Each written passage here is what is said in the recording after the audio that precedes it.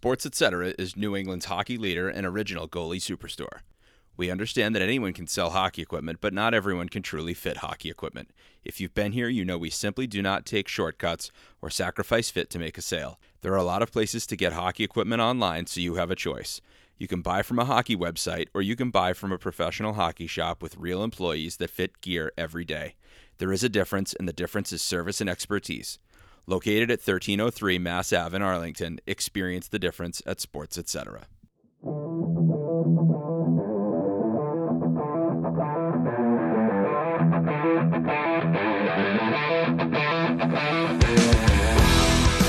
Welcome back to the My Hockey Live podcast. My name is Brandon Hall. I am joined today by Brendan Connolly. Brendan, of course, of the Boston Herald, WATD, and here, My Hockey Live. You can catch Brendan on Twitter at BCon63.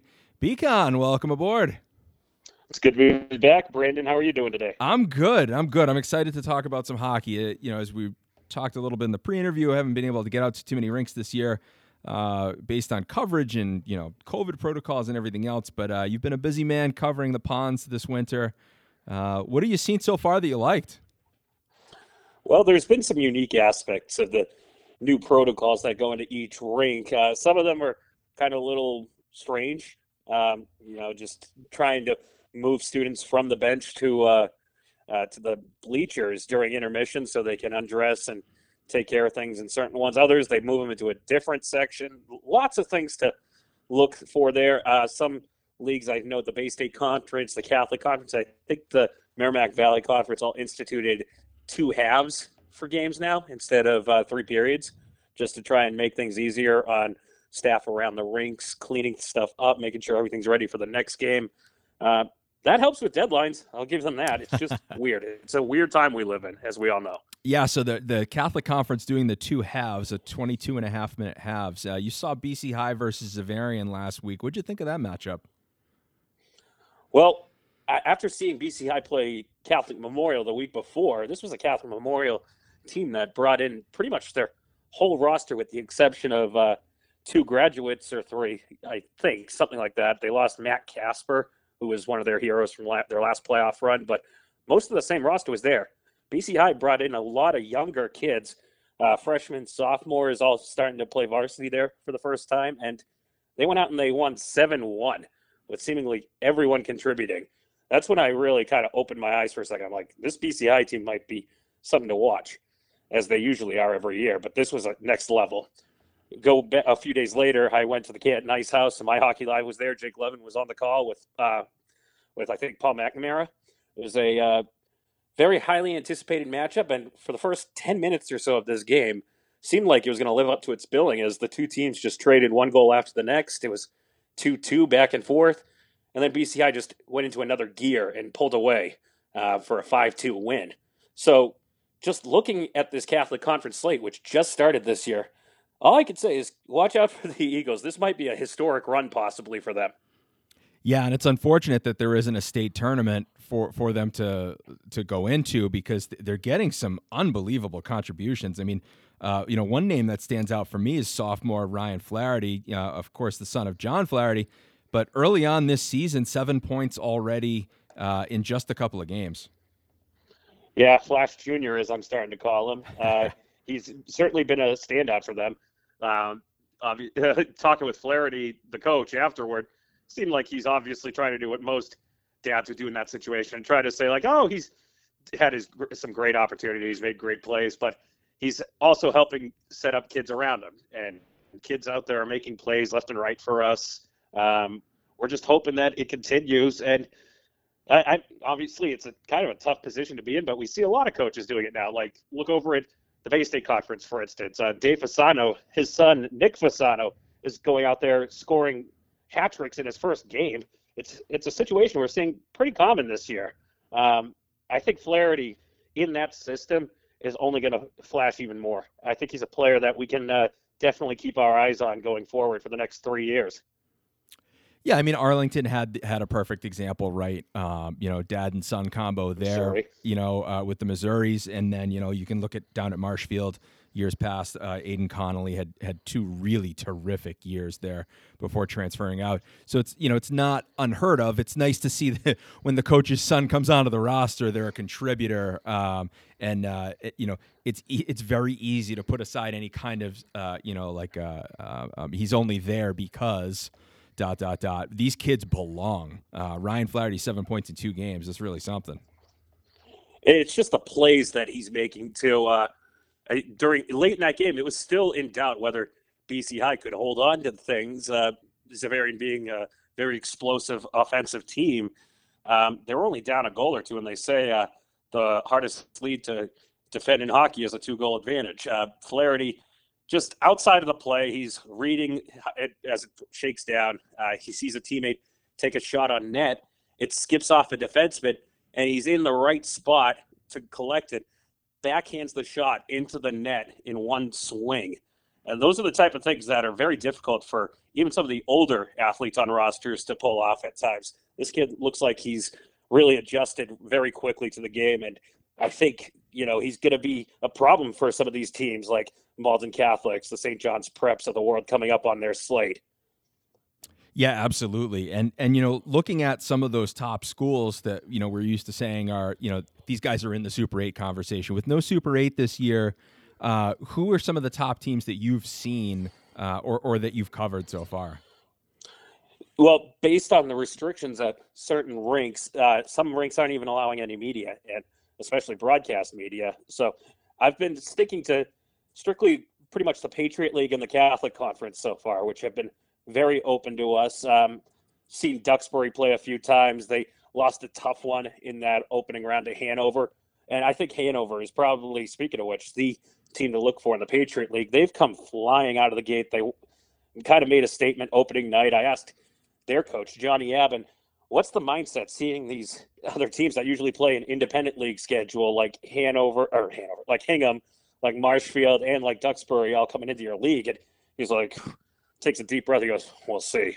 Because he was one of the coaches that is like, we've been dominating the Patriot League for a year, and now we got to introduce all these juggernauts into the division. But they made their stance opening night, and they made it with authority, defeating Duxbury, I think, 5-2. And right now they're 4-0 in the league, pretty much atop the whole Patriot League. Pembroke is in second at 3-3. So I think Hanover is definitely one of the better teams I've witnessed to this point.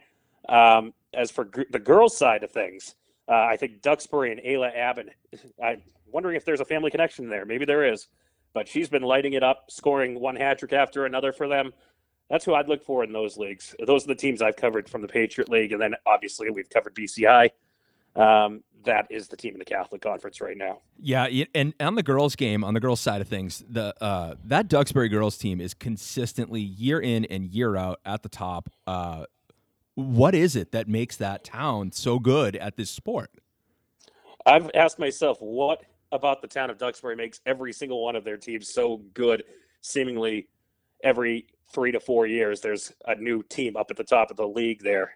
I don't know, to be honest. Duxbury, all the turnover, Reisfelder left and Dan Nigerian just stepped into the place of him, and they just continued to dominate.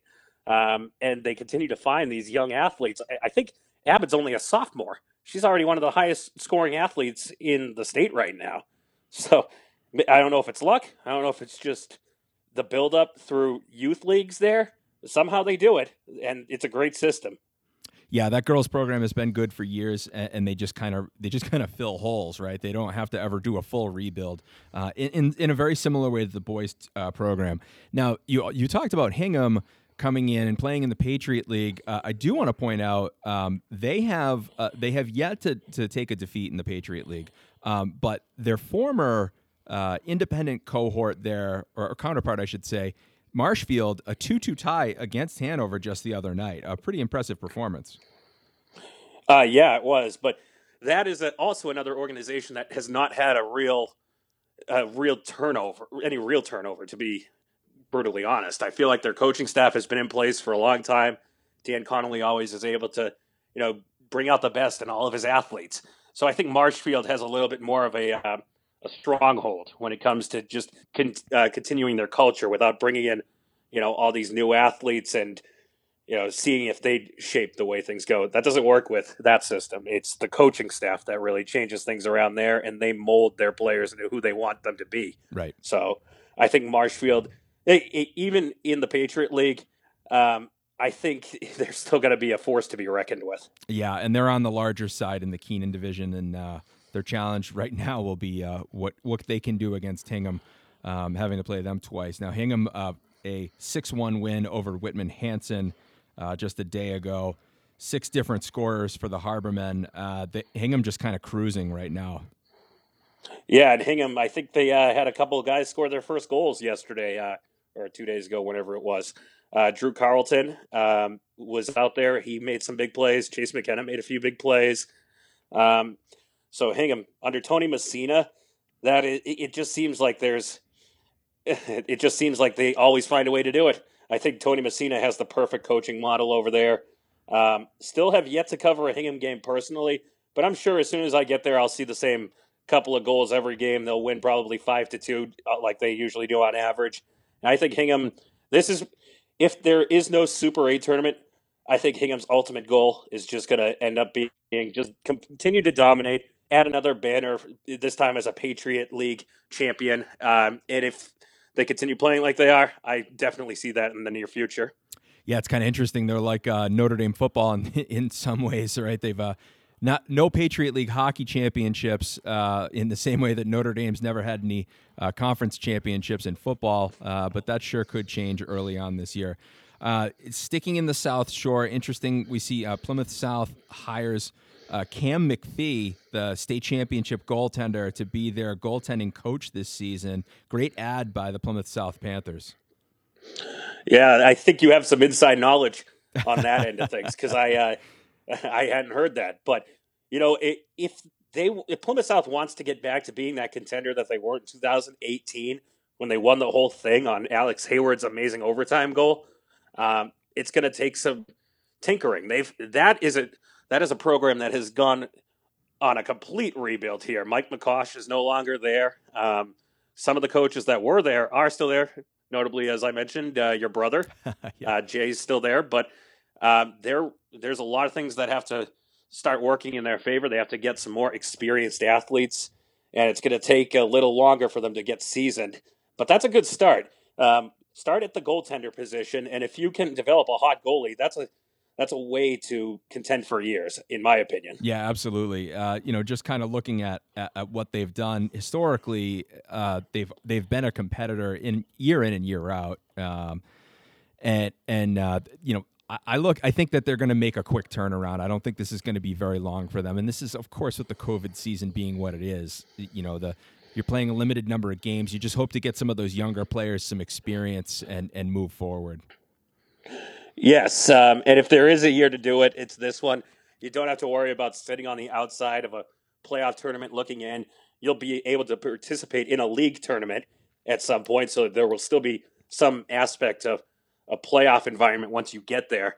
But it's also such a shortened schedule where even if it looks like right now, I think Plymouth South is 0-5, it won't look that bad at the end of the year. You don't have to get down on yourself. It's going to be as you mentioned, I'm hoping that's a quick turnaround because I want to see all these South Shore teams compete and make a state tournament at some point in the next 2 years. Hopefully when everything returns to normal, we can all just crowd back into the MIAA office and see all those teams squeak into the field at some point and be able to tweet it out and see their communities be happy about it. Yeah, definitely. And it's interesting to think about that this way, right? Of all the things that have kind of changed because of COVID, one of the really cool things that we've seen at least develop in the last year is the idea of the overtime in high school hockey. I grew up and I played in high school hockey in Rhode Island, and we had the overtime period there to decide winners. We didn't have any ties there. Adding the overtime in high school hockey in Massachusetts has been absolutely phenomenal. And number one example is Nathan Cohen's OT winner with 5 seconds left for Newton South High School just this week. Oh, yeah. Overtime is always exciting. It makes the game so much more fun to watch. Just every play can be the eventual one that changes the whole game. I know some leagues aren't doing it. I saw one team, I think it was on Twitter last night. I can't remember which school it was, but it was a North Shore team. They finished regulation tied, and they didn't go to an overtime session. I was like, huh, that's interesting. But luckily, in our neck of the woods, down in the Patriot League, the South Shore Leagues, the Catholic conferences, all these schools are playing overtime games, which is what I love to see. And then I think the most dramatic example of it came on Monday when Marshfield and Duxbury had their annual Green Cup. They played an overtime session. Nobody could score.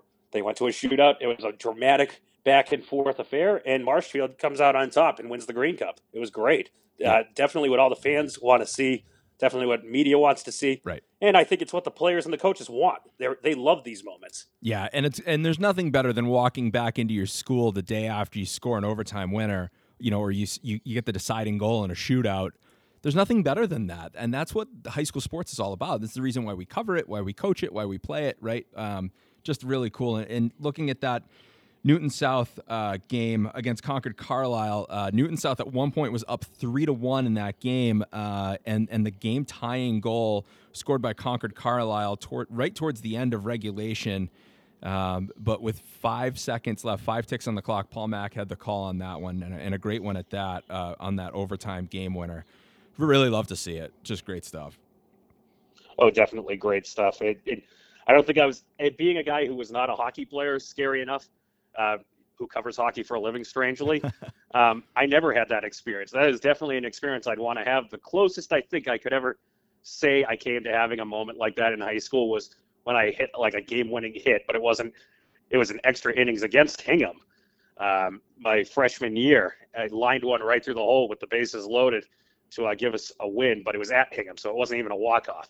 So it wasn't really the same. You get to see these athletes when they make a play like that, especially during a hockey game and fans can't watch it. They have to watch it through streams like ours. The next day they go into school, they're a hero. Right. Like everyone wants to talk to the kid, and it's just a great sight. It's a great sight, and I'm sure you might have seen it as a teacher yourself. Yeah, I've mentioned it here on the podcast before. My favorite probably coaching memory is a game-winning goal scored with about 1.5 seconds left.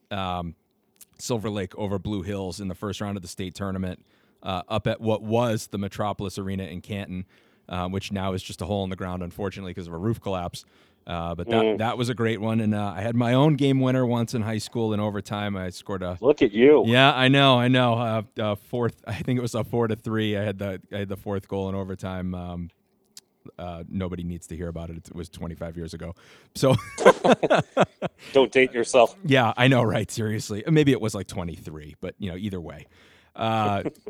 So moving forward, there's some talk at the state level about changing the format of the Super 8 or abandoning the Super 8 altogether, due to the fact that the Super 8 was originally constructed because the Catholic teams had sort of established this dominance over the public schools.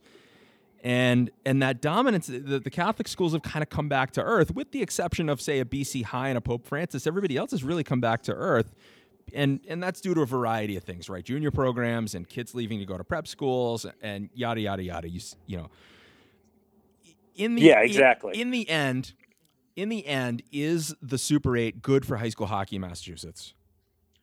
I think the Super 8 is the best thing for high school hockey in Massachusetts. You see more and more public schools starting to sneak into it.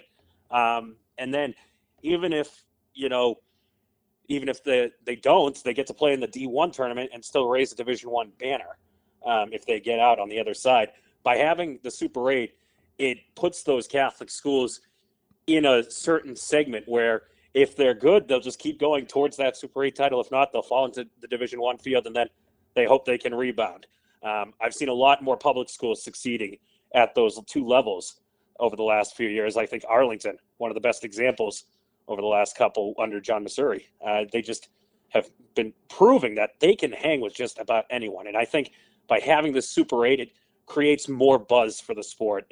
There's nothing more exciting for athletes at those schools than trying to get into that field. You see how much time and effort goes into putting it together at Forge Parkway in Franklin every year. You see 15 to 20 coaches trying to come up with this, and then everyone's on pins and needles just waiting for the next tweet to come out over Twitter, and then it blows up.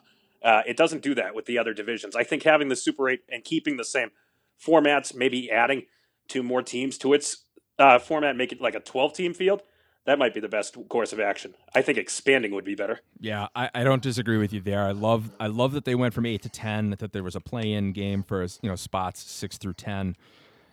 It really has improved. I think in the last couple of years where they've moved away from the bigger venues and moved to the smaller venues. So you're instead of playing in front of an empty Tsongas Arena, which don't get me wrong, Tsongas Arena is a wonderful venue for these games. It's really something to have that game at Stoneham, right? And have Stoneham, like the parking's tough at Stoneham. I get that. They don't have an unlimited number of tickets for sale. I get that.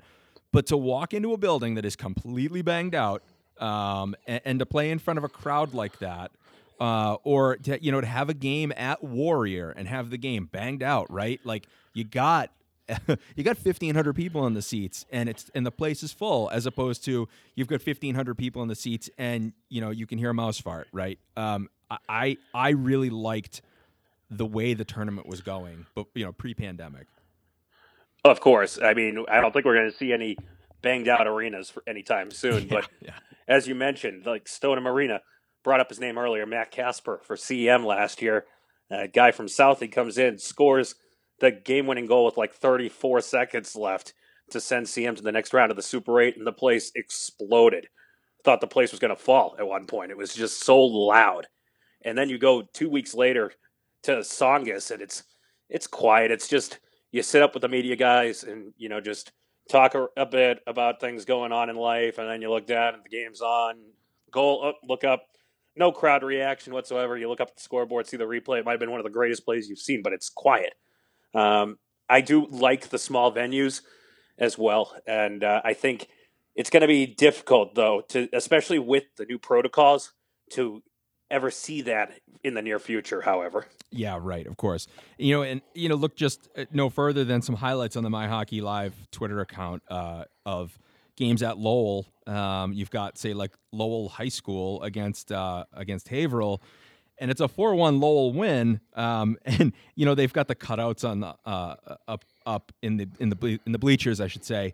They've got the cutouts of people's dogs and other fans, et cetera, and it's cute and everything. But like in a regular game, there, it doesn't have that juice that the smaller buildings do, and I think that's why people love Gallo so much, right? Like you get Gallo is big, but it's in a way though it's not. Like, there's not a ton of seating, right? So you fill those bleachers, and it turns into an electrifying atmosphere.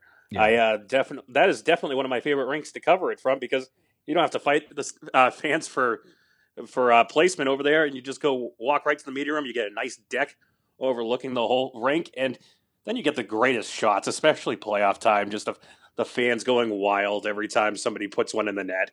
I'm just missing those memories right now. It's making me emotional. And, just to kind of wrap things up here, I do want to talk about the Bruins a little bit. Now, this might be a kind of an ambush on you. I apologize because we didn't talk about this in the pre-interview. But the Bruins right now, as it stands, have played 9 periods of regulation hockey, have yet to score a 5-on-5 goal. 9 periods. 9 periods, insane. No 5-on-5 goals. This is a problem. It is a problem. And, I cover the team occasionally whenever something really big breaks, like if there's newsworthy stuff out there. There hasn't been any newsworthy stuff because they can't score.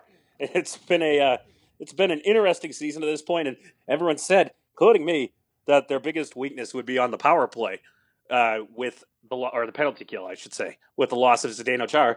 They've looked great on the penalty kill. Right. I don't know what it is. It's their offensive players who have usually contributed over the last few years, like Patrice Bergeron, Brad Marchand, and David Pastrnak, who is obviously a big hole. I think that's one of the big reasons. Missing David Pastrnak is probably a big reason they can't score, but I didn't think it would be this big of a problem where no one could score. It's interesting. Yeah, and it's definitely interesting. Yeah, the hole in the first line without Pastrnak is a big one, right? Because now you're trying to figure out who's going to play in that spot. And is it DeBrusk? Is it Kasha, who's now hurt? Is it, Anders Bjork? Is it, you pick a guy, right? Studnicka's had an opportunity to play there. So you look at that big hole right there, and every time you try and fill that hole, you're taking away from the other lines. It just goes to show how little depth they have for scoring. On the other hand, in an area where Jake and I talked about in the first episode this season of this podcast was, what does their defensive depth look like? We had major concerns about that, and these guys are putting up zeros back there. Zaboral and Lawson and some guys that really hadn't had much time to play in the NHL are really handling the game pretty well. And people that were just railing on the Bruins for re-signing Kevin Miller, guy looks like an animal out there all of a sudden. He actually looks like a contributor. He's been doing very well.